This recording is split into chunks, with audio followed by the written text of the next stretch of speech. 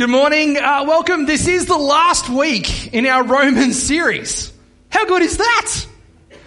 We've come to the end of our week. For those of you that have been doing your soap journals through Romans, congratulations. Well done. We've got 1 week left to go. I did find this one lying on the floor. Someone has filled it in.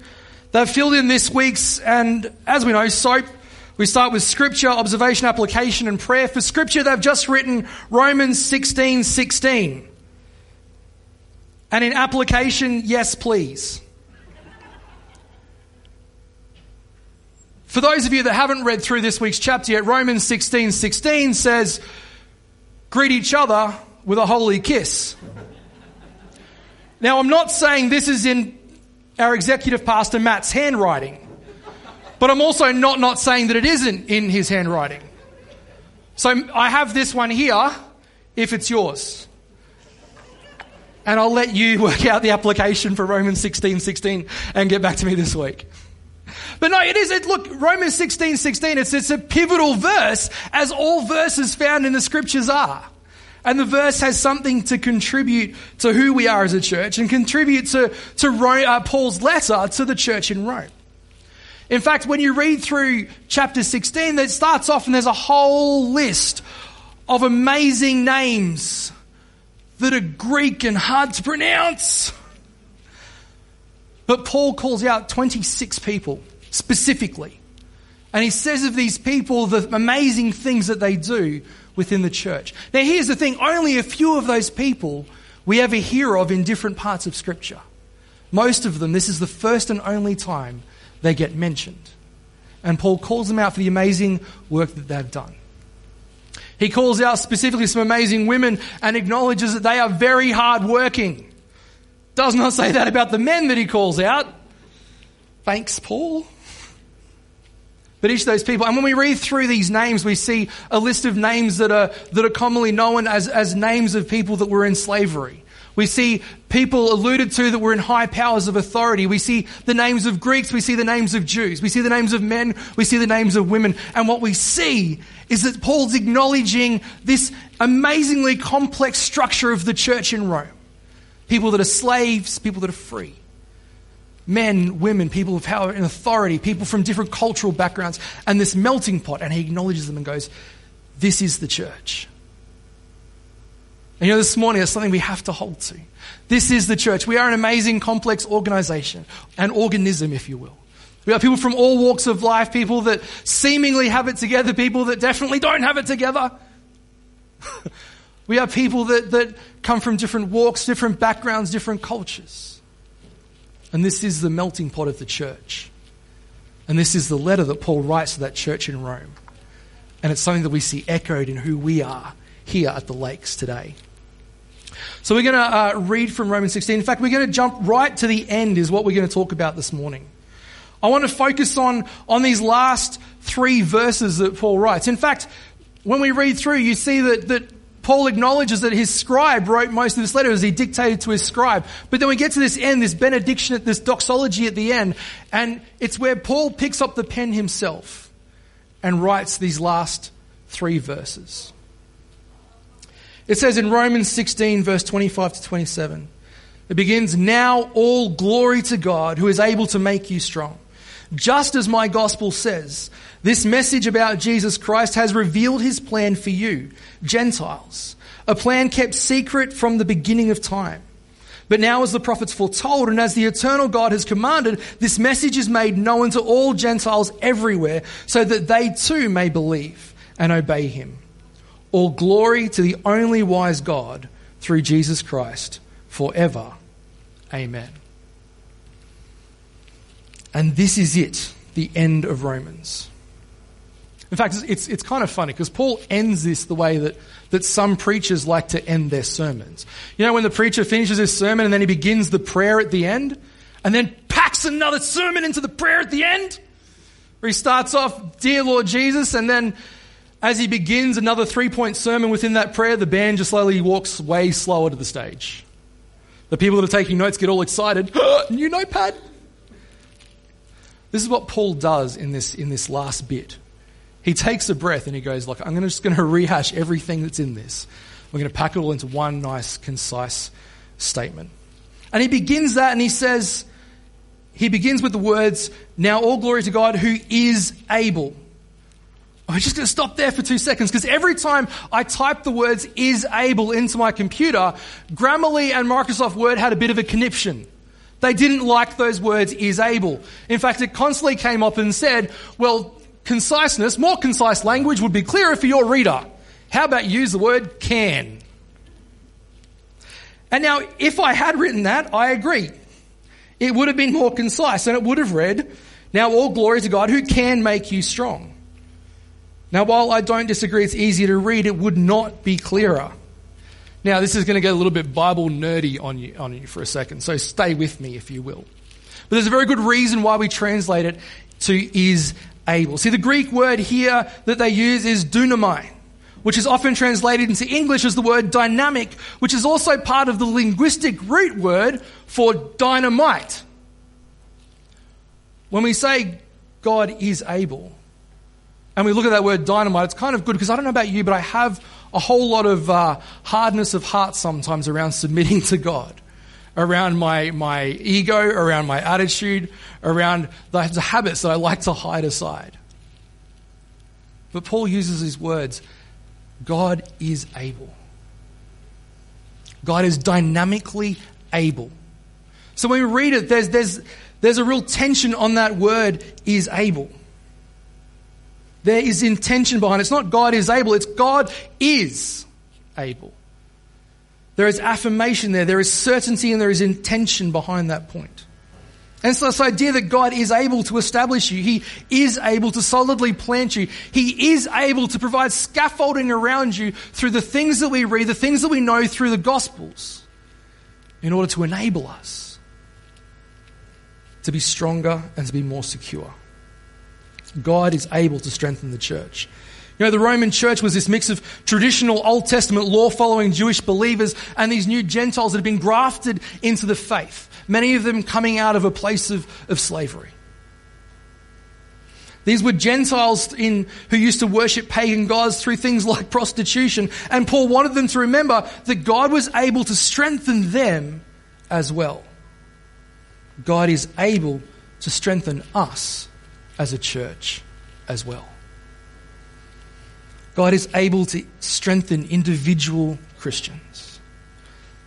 Now, I don't know about you. I know some of our stories. I know that through times in our lives that we've experienced weakness. Maybe that's happening to you right now. Maybe it's a sickness of health. Maybe you've lost a loved one. Maybe you're under extreme stress at work. If you're feeling strong at the moment, how much would it take to destroy that strength? I hate to be pessimistic. But I know there have been amazing times in my life where things have been going really, really well, and sometimes it does not take much to change where I'm at.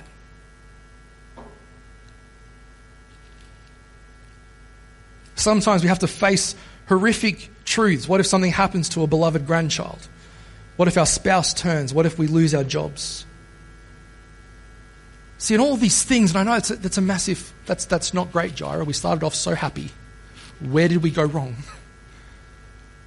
But in all of these things, in everything through all of this tells us that God is able to establish us so firmly that no matter what happens, we can still stand and stand strong. And how do we do that? Well, he answers us in that same verse. God is able to strengthen you according to my gospel. This means that God is able to strengthen you down and against the good news of Jesus Christ. Paul explains this good news, and we're going to duck back a few weeks to where we picked up in Romans chapter 3, verses 21 to 26. I want to read that to you right now. It says, and we covered this a while ago, but now God has shown us a way to be made right with him, without keeping the requirements of the law as was promised in the writings of Moses and the prophets long ago. We are made right with God by placing our faith in Jesus Christ, and this is true for everyone who believes, no matter who we are. For everyone has sinned, we all fall short of God's glorious standard. Yet God in his grace freely makes us right in his sight. He did this through Jesus Christ when he freed us from the penalty for our sins. For God presented Jesus as a sacrifice for sin. People are made right with God when they believe that Jesus sacrificed his life, shedding his blood. This sacrifice shows that God was being fair when he held back and did not punish those who sinned in times past. For he was looking ahead and including them in what he would do in this present time. God did this to demonstrate his righteousness. For he himself is fair and just, and he makes sinners right in his sight when they believe in Jesus. Huge passage of Scripture. Massive implications. But a piece of Scripture that gives us hope. It gives us something to hold. It gives us something to cling to. God justifies, makes innocent, redeems, plucks us out of sin and death, and appeases, removes his wrath from those who trust and follow Jesus. And I think like it's interesting. I look at my own journey and the journey of people that I've walked with, whether they be peers or people within the church or people that have led me. And I think so often we get to this place where we think that the gospel is the doorway into Christianity, if you will. But it's not. It's not merely the doorway into Christianity. The gospel is the mansion itself, if you will. A believer doesn't get to the gospel and then move beyond it. They get to the gospel and then move into it. And this is the way that God strengthens his people. You know, it's like, I remember when I built, some of you would have been there and done these things, but I built a cubby house for my children. Anyone build a cubby house for their kids? Anyone regret that decision about 6 minutes in? When I saw the Bunnings invoice, there was much regret. Also, when my brother came and helped me and we started using loud power tools at 6 o'clock in the morning, the neighbours regretted my decision as well. But when I made the cubby house for my kids, it was this wonderful thought structure, and it was huge. And it was good fun, and it was great, and I had great visions for it. And it had slides and swings and a rock wall and all this sort of stuff. But when we made it, we knew that we probably weren't going to be in this house forever. In fact, we knew we'd probably have to move from this house in a few years. So I made this amazing decision not to cement it into the ground. Look, the posts went down a fair way, but we chose not to cement it. I also didn't brace it at the back, which I didn't know about till afterwards, but that's not the point. So I built this amazing cubby house, and it was great until I got in it and it wobbled a little bit, but still sound. Just a bit wobbly. It was like a ride. And so I built this cubby house, and the cubby house looked solid and it looked strong, and it never fell down, just for the record. And I looked at it and I went, this is awesome. Now let's attach the swing set. So we had the swing came out on a pole and there was another post in the ground. And when I attached the swing to the cubby house, funnily enough, also wobbly. Which made it fun when you swang. Because you swung and you wobbled at the same time. And if just hypothetically, if someone about, this size got on the swing, then the whole thing moved. And everything that I attached to the main cubby house tended to wobble and shake. Now, here's the thing. This is what God is trying to avoid by establishing us in the gospel. See, when he sinks us deep into the gospel, it's like sinking a post into the ground and then cementing it. And then we provide reinforcement and structure around that post. We provide a scaffolding that stops it from wobbling and shaking. The gospel doesn't move, and so those who are firmly planted in the gospel don't move either. Often when we ask God to strengthen us, what we're really wanting and asking for is for God to strengthen the movable object that we're clinging to. There are times in my life where I've been praying, God, please, this situation doesn't work. Please change this thing in my life. And more often when I talk to someone smarter and wiser than me, usually my wife, we come back and realize that this thing that we're trying to change is a wobbly thing that's not found in what God would actually have for us.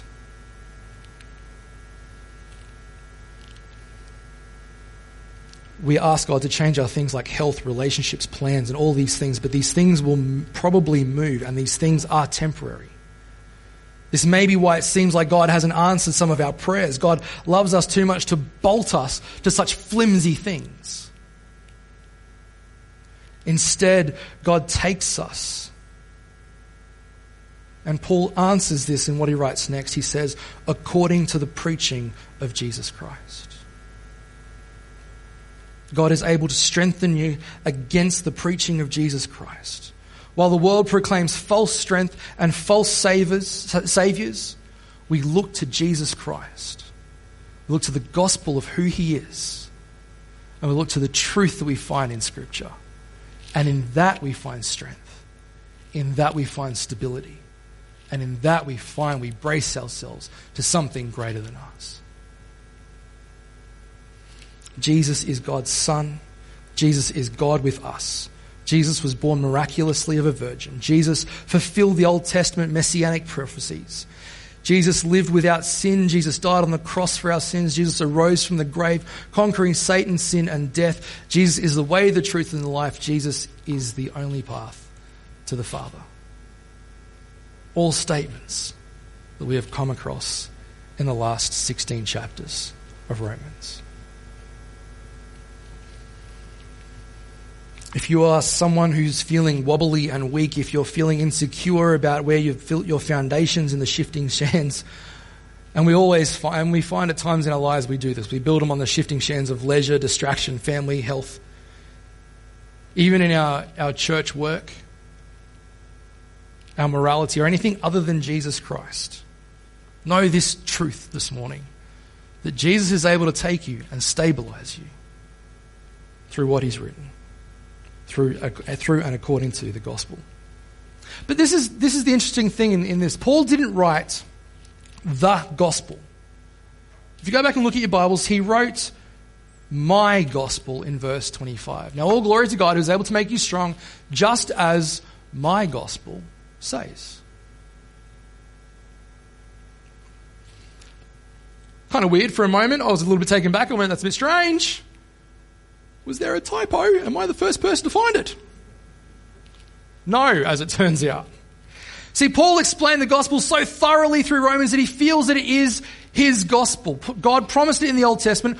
Paul just stops for a moment to try and bring praise and bring glory to God for this amazing gospel that he has taken on, that he identifies with, that he holds to as truth, and that he preaches time and time again. You know, this is what I love about the book of Romans. The gospel accounts in Matthew, Mark, Luke, and John record the events of the gospel, specifically the cross episodes, the process of the gospel. They account for the birth, the death, and the resurrection of Jesus and his ministry that he did in that time. Matthew, Mark, Luke, and John give us the events as they happened and what it was. These were the process of the gospel. That God was taking the sin of the world and placing it and redeeming us through his Son. In the Gospels, we read about the accounts that take place. Jesus was denied, he was betrayed, he was arrested, he was beaten, he was placed on the cross, he died for 6 hours, he surrendered himself, and 3 days later rose from the dead and conquered death. And we see these events in Matthew, Mark, Luke, and in John. And then in Romans,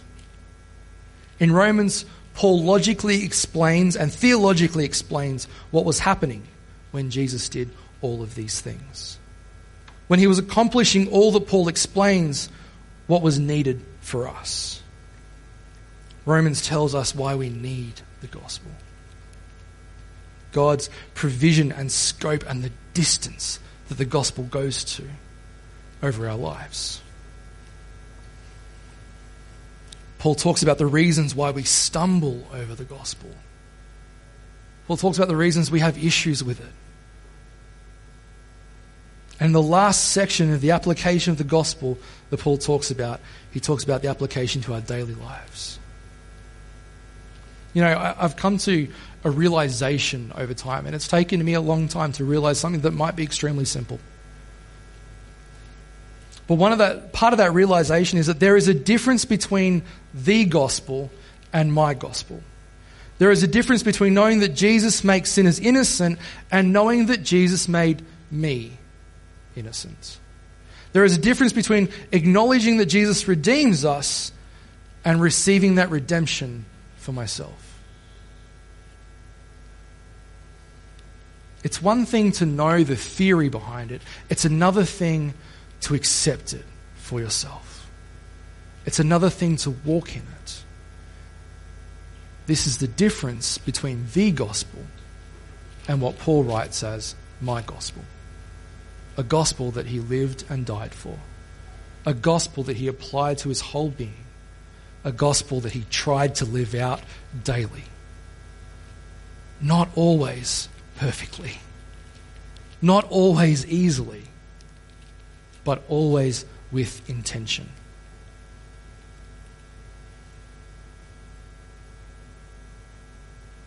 And I think when I read through what Paul writes, I have to ask the question, do I own it like Paul did? Because gospel ownership is strength. Gospel ownership is strength. When we move on, the next words, and now to him, the only wise God, be glory forever through Jesus Christ. Amen. This is the prayer Paul prays. Good grief, those three words are hard in a row. That is the prayer Paul prays at the end of these verses. And I think this is a prayer for all people at all times to realize and live in the light of God's worth, value, and weight. This is a prayer against taking God lightly as a side item or a vague reality humming in the distant background of our lives. It's a prayer that all people would see what Paul saw when he wrote, For from him and through him and to him are all things. We read that in Romans 11:36. One of the questions that I ask is, what is the pipeline for this sort of glorification? Through Jesus Christ. See, through Jesus Christ, God is glorified when we trust and follow Jesus Christ. There is no other way of glorifying God except through the gospel of Jesus Christ. When we submit to the gospel, when we take on the gospel, when we live out the gospel, when we apply the gospel, when it becomes my gospel as opposed to the gospel, we glorify God as he sees his people. Glorify him. God's glory is the goal of the gospel. It's I love this analogy. In Monopoly, a get out of jail free card isn't great because it gets you out of jail. A get out of jail free card is great because it gets you back in the game. You cannot win Monopoly if you spend the whole time in jail. I mean, strategically you can if it's like the last 2 rounds. Jail's a great place to be. But you can't win the game if you spend the whole time in jail. It doesn't work that way. A get out of jail free card is great because it puts you back in the game and gets you playing again. A very famous man, some of you may have heard of him, John Piper, preached while illustrating this point. When a husband wants his wife to forgive him, what does he really want? Not just forgiveness, he wants his wife back. All the forgiveness we receive through Jesus is amazing and awesome. But it's not the best part of the gospel. The best part of the gospel is that we get God himself, the glorious one. So, in the words of Paul, to God be the glory forevermore through Jesus Christ. May all glory, value, and worth be ascribed to God, the very author and perfecter of our faith.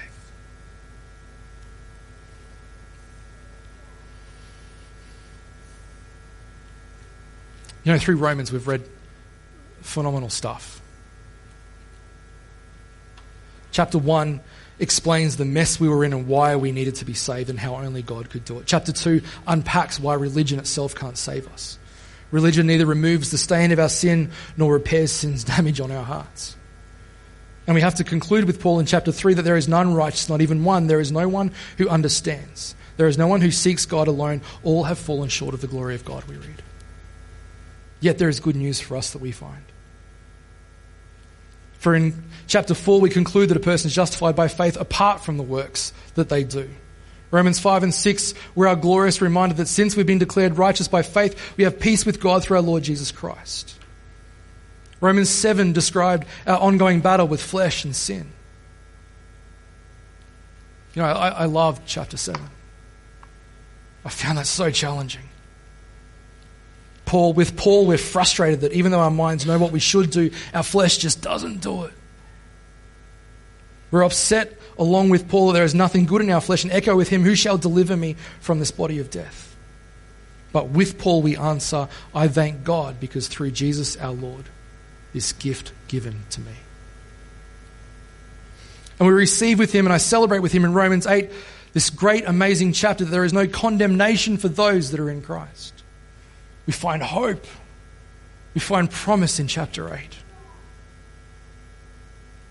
Romans 9, 10, 11 show us that we can keep that trust. We can trust that God will keep his promises to us. Romans 12 is almost the hinge of the entire book of Romans, showing us that those who believe the gospel will inevitably come like the gospel. Those who have been greatly loved will in turn show great love. Chapter 13 explains our hope in God's eternal kingdom. Chapter 14 expresses the motto of all believers. If we live for the Lord. If we die for the Lord. Whether we live or die, we belong to the Lord. 15 shows us that we each have a role to play in God's kingdom. And chapter 16 simply illustrates that by celebrating the beauty of the body of Christ, in it we see God who glorifies himself by putting our love for each other on display and using us greatly in the world.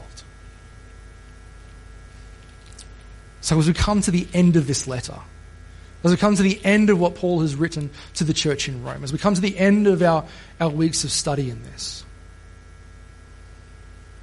what Paul says at the end, I feel, is something that we should all be able to echo. That anybody who calls God Father should want to echo with him. As he writes those words in 25. Now all glory to God, who is able to make you strong, just as my gospel says. This message about Jesus Christ has revealed his plan for you Gentiles, a plan that was kept secret from the beginning of time. But now, as the prophets foretold and as the eternal God has commanded, this message is made known to all Gentiles everywhere, so that they too might believe and obey him. All glory to the only wise God, through Jesus Christ forever. Amen. So as the book comes to a close, there's always a question that sits over it at the end. And I think that question is, do you truly know Jesus? Do you know Jesus? It's a similar question to, is it the gospel or is it my gospel? Do I know Jesus as an abstract thought expression, as a person where words are written on a page and a story about their life? Or do I know Jesus, the person, and have an enduring relationship with him? Have I experienced the saving power of the gospel in my life? In those times of struggle, in those times of strain, in those times where I have felt less than, in those times where I have felt weak, have I known that I could turn to Jesus? Have I built my life on things that make me wobbly? Or am I cemented into the foundation of the gospel message? That despite who I am, Christ loved me enough. He loved me enough. He loved you enough. Despite our failings, despite our flaws, despite those times that we seem to be on a great trajectory and then fall away. In those times that we put so much of our strength in the things of this world, in our relationships that inevitably don't always hold us strong. In our jobs, in our careers. This whole book screams that the reason he came is that we were so desperately lost without him. And he came because he loved us so much that he chose to give us something greater than what we had. A pathway forward.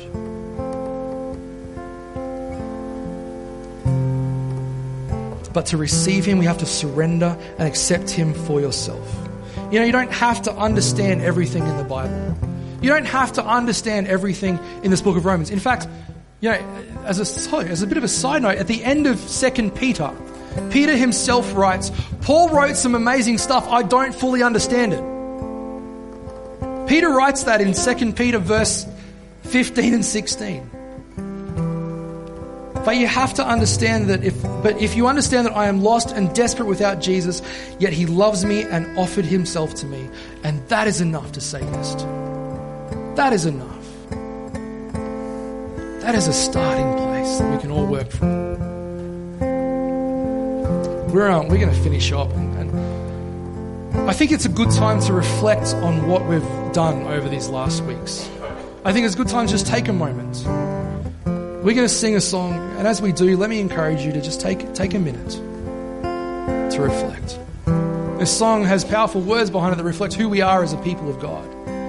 And we come to God in a place on our knees often, in prayer, coming to a Father who loves us so much. Let me pray, and then we're going to sing. Lord God, I thank you for who you are.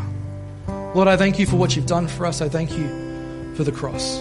Lord, I thank you for these words that are written in Scripture. Lord, I thank you for the truth that we can hold to because of it. Father God, I thank you that when we come to you in a place of prayer, you hear the prayers of your people. And Lord, this morning, just as we take a moment to reflect, Lord, may we truly be people that seek out the gospel of Christ, that it becomes my gospel, not just the gospel.